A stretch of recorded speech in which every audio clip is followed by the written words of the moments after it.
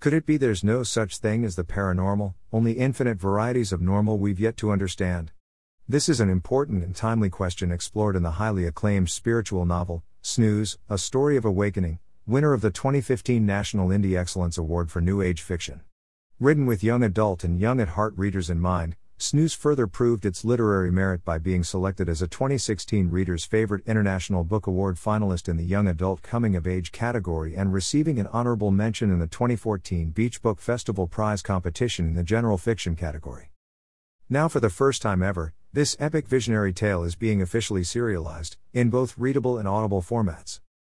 You're invited to join, either with eyes or ears, Max Diver, aka Snooze, along the razor's edge of a quest to rescue his astronaut father from a fate stranger than death in the exotic, perilous otherworld of sleep. This inspiring tale interweaves a plethora of paranormal and metaphysical subjects, from Bigfoot and enlightenment to the Loch Ness Monster and time travel via the Bermuda Triangle.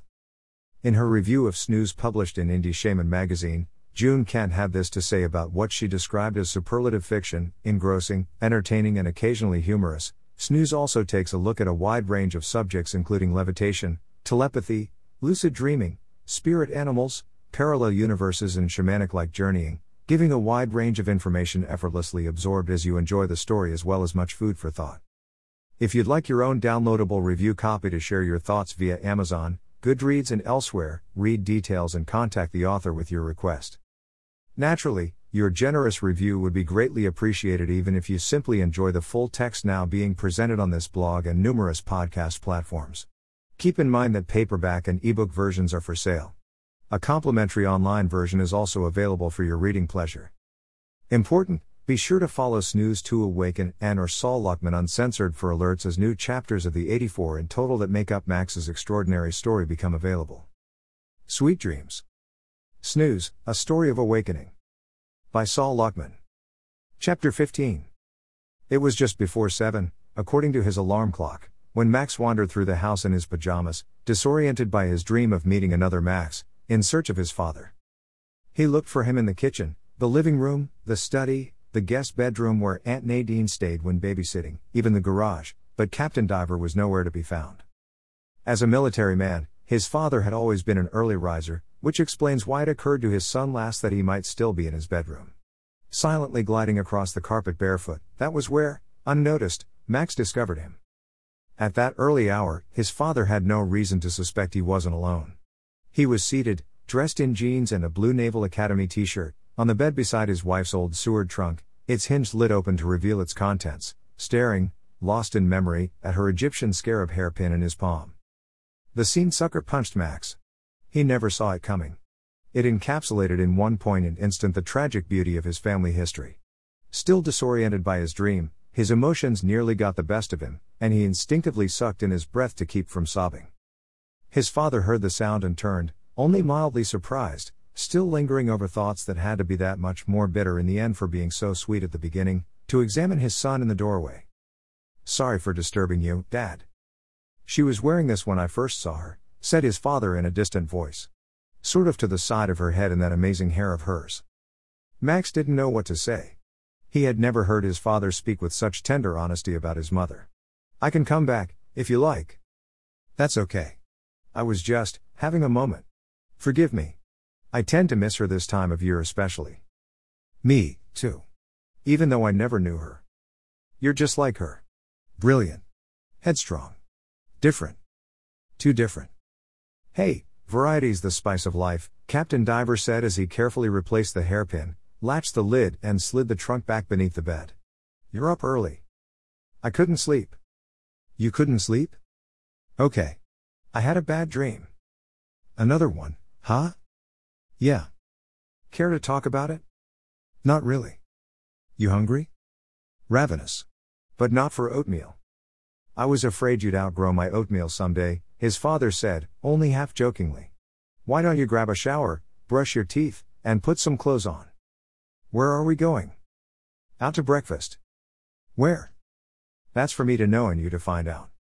A little over an hour later, having parked the Jeep downtown, Captain Diver led his son the length of an alleyway into a hole-in-the-wall restaurant whose fluorescent sign in the window read Juanita's.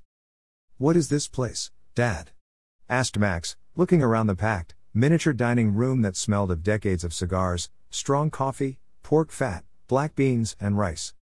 This place, my friend, serves the finest Cuban food outside Cuba. I thought it was illegal for Americans to visit Cuba because of the embargo. It is. Have you ever been to Cuba? Not officially. Hola, ¿cómo estás, Thomas? Exclaimed a full-bodied Hispanic lady with graying hair and a bun on seeing Max's father at the register. Muy bien, Juanita. Muchas gracias, replied Captain Diver in perfect Spanish. ¿Why usted? Muy bien, gracias. Ocupada, como siempre. Sí, como siempre. This is my son, Max. Que rico! Exclaimed Juanita, who, turning to Max, spoke in English with a thick accent. You look exactly like her. I loved your mother. A formica table beside the window was just opening up. With a whistle to the busboy, Juanita saw that it was cleared and wiped clean, then seated Captain Diver and Max herself. I'll be right back with your menus, she said. Max had no idea what to expect when his father said he was taking him to breakfast. Certainly, he didn't see this coming, any of it. I had no idea you spoke Spanish, he said.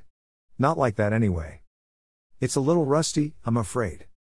Where did you learn? Off the record? If it has to be. Cuba. Here are your menus, said Juanita, reappearing and disappearing in a flurry to greet two new customers at the door. How do you even know about this place? Asked Max. Oh, I've been coming here nearly 20 years, ever since I entered the space program. This was where I brought your mother on our first date. We used to eat here regularly. Seriously? Seriously. I wish I could have been a fly on the wall listening to your first face-to-face conversation. It was pretty one-sided, I'm afraid.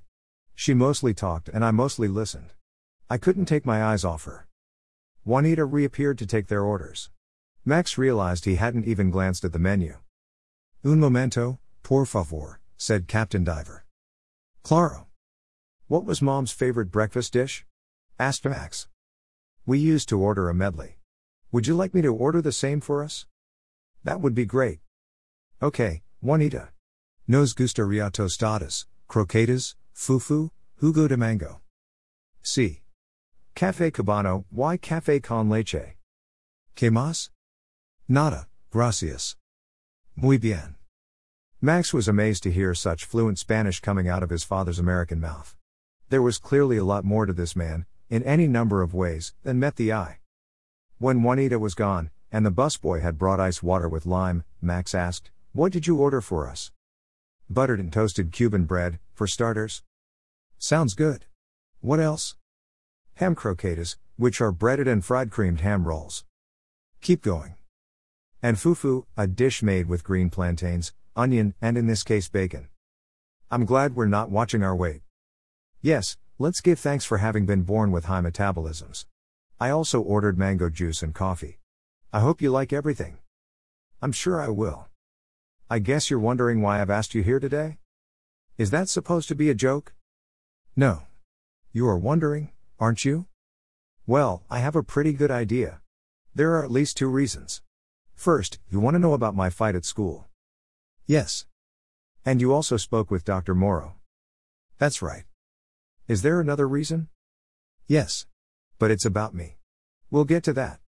Fair enough. You want to start with the fight? Sure.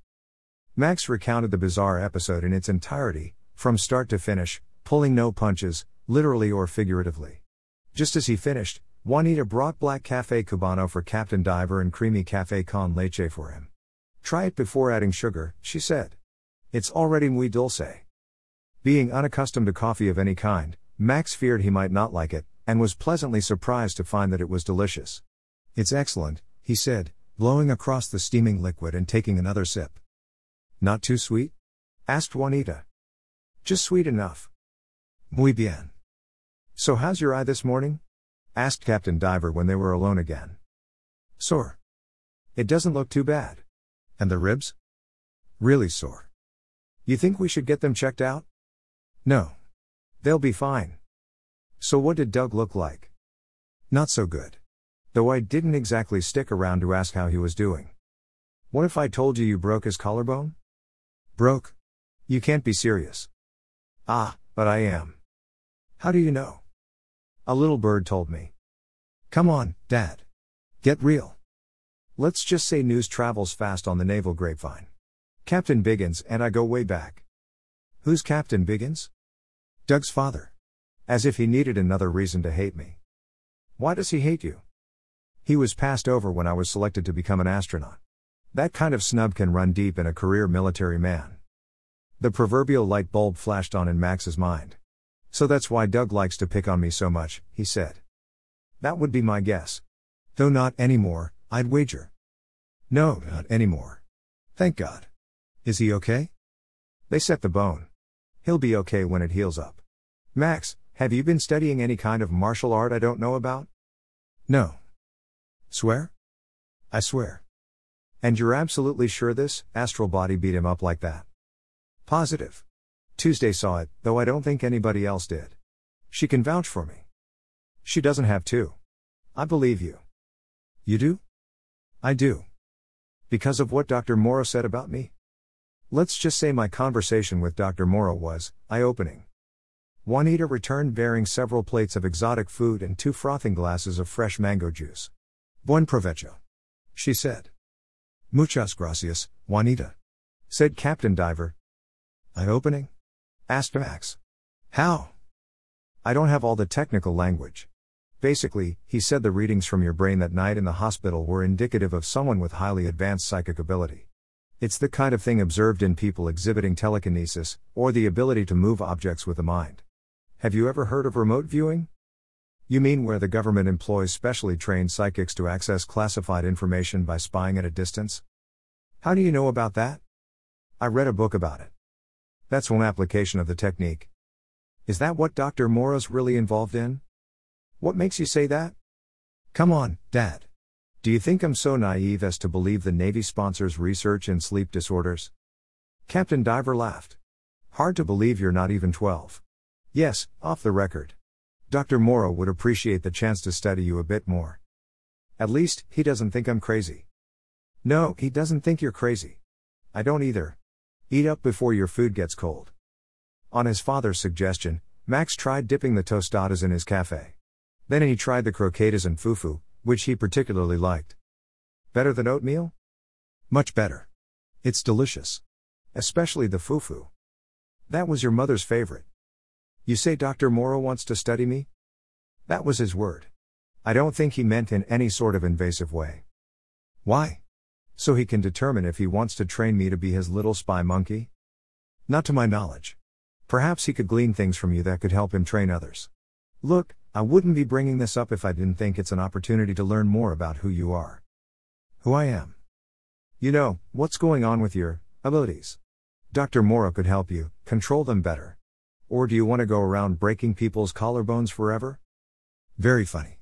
We're talking about someone who works for the same government that won't even let Americans visit Cuba, Dad. Officially. I realize that.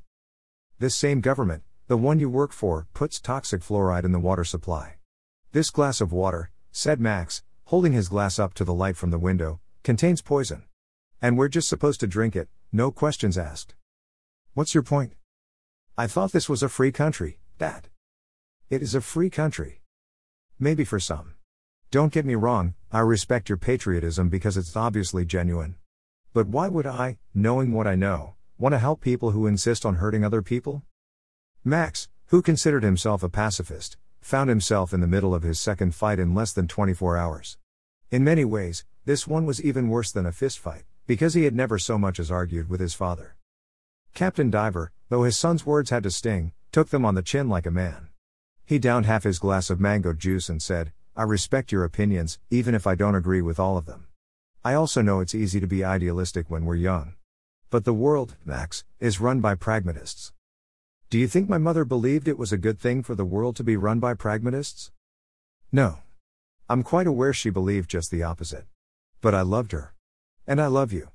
That's why I do what I do. I know. I love you, too, Dad. I know. You certainly don't have to see Dr. Morrow, if you don't want to. I'll think about it. I appreciate that. There's no pressure, though. This needs to be your decision. Thanks. That means a lot. Which brings us to the third reason I brought you here today. Before Captain Diver could continue, Juanita swung by to check on them. You like the food? She asked the boy. It's great, said Max. Muy bien. Más agua aquí, Jose. She called to the busboy, who promptly refilled their nearly empty glasses. I gather it wasn't to sample Cuban food, said Max, picking up where his father had left off. Not exactly. I'm thinking about dating again. Dating? I haven't been out with a woman since I dated your mother. I noticed that. I'm sure you did. Why not? I guess I wasn't ready. And now you are? As of this morning, yes, I believe so. I'd like to ask out Maisie, if it's okay with you. Max thought there was no way he could be surprised over breakfast more than he already was, but he was wrong. Maisie? As in, Tuesday's mother? I understand if this feels a little weird. It's not that. It's just, you two are very different. Don't forget, Max, I married your mother. I realize that. But Maisie. Dad, she's a witch. Come again? I don't mean she's ugly. To the contrary. I mean she's an actual witch. I think the more politically correct term is pagan. Well, you'll have to sort out the semantics with her. So do I hear a tacit yes? You don't need my permission, Dad. No. But I do want your blessing. Then you have it.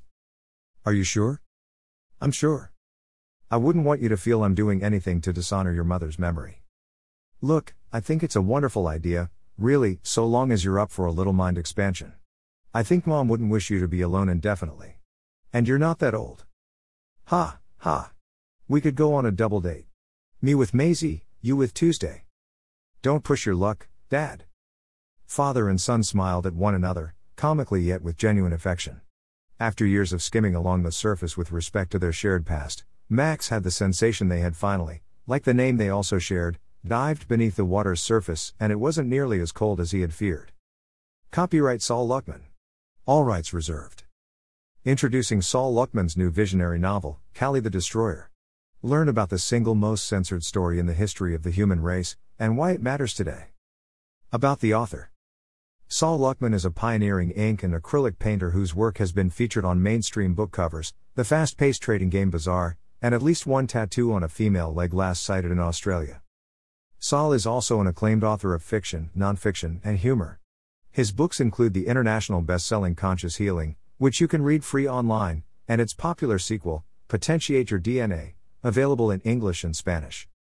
Building on Snooze's deep dive into lucid dreaming, parallel universes and Hindu mysticism, Saul's new novel, Kali the Destroyer, is a page-turner of a sci-fi tale set in an Orwellian future seated in the dystopian present that radically rewrites Gnosticism as well as the origins of the earth and humanity.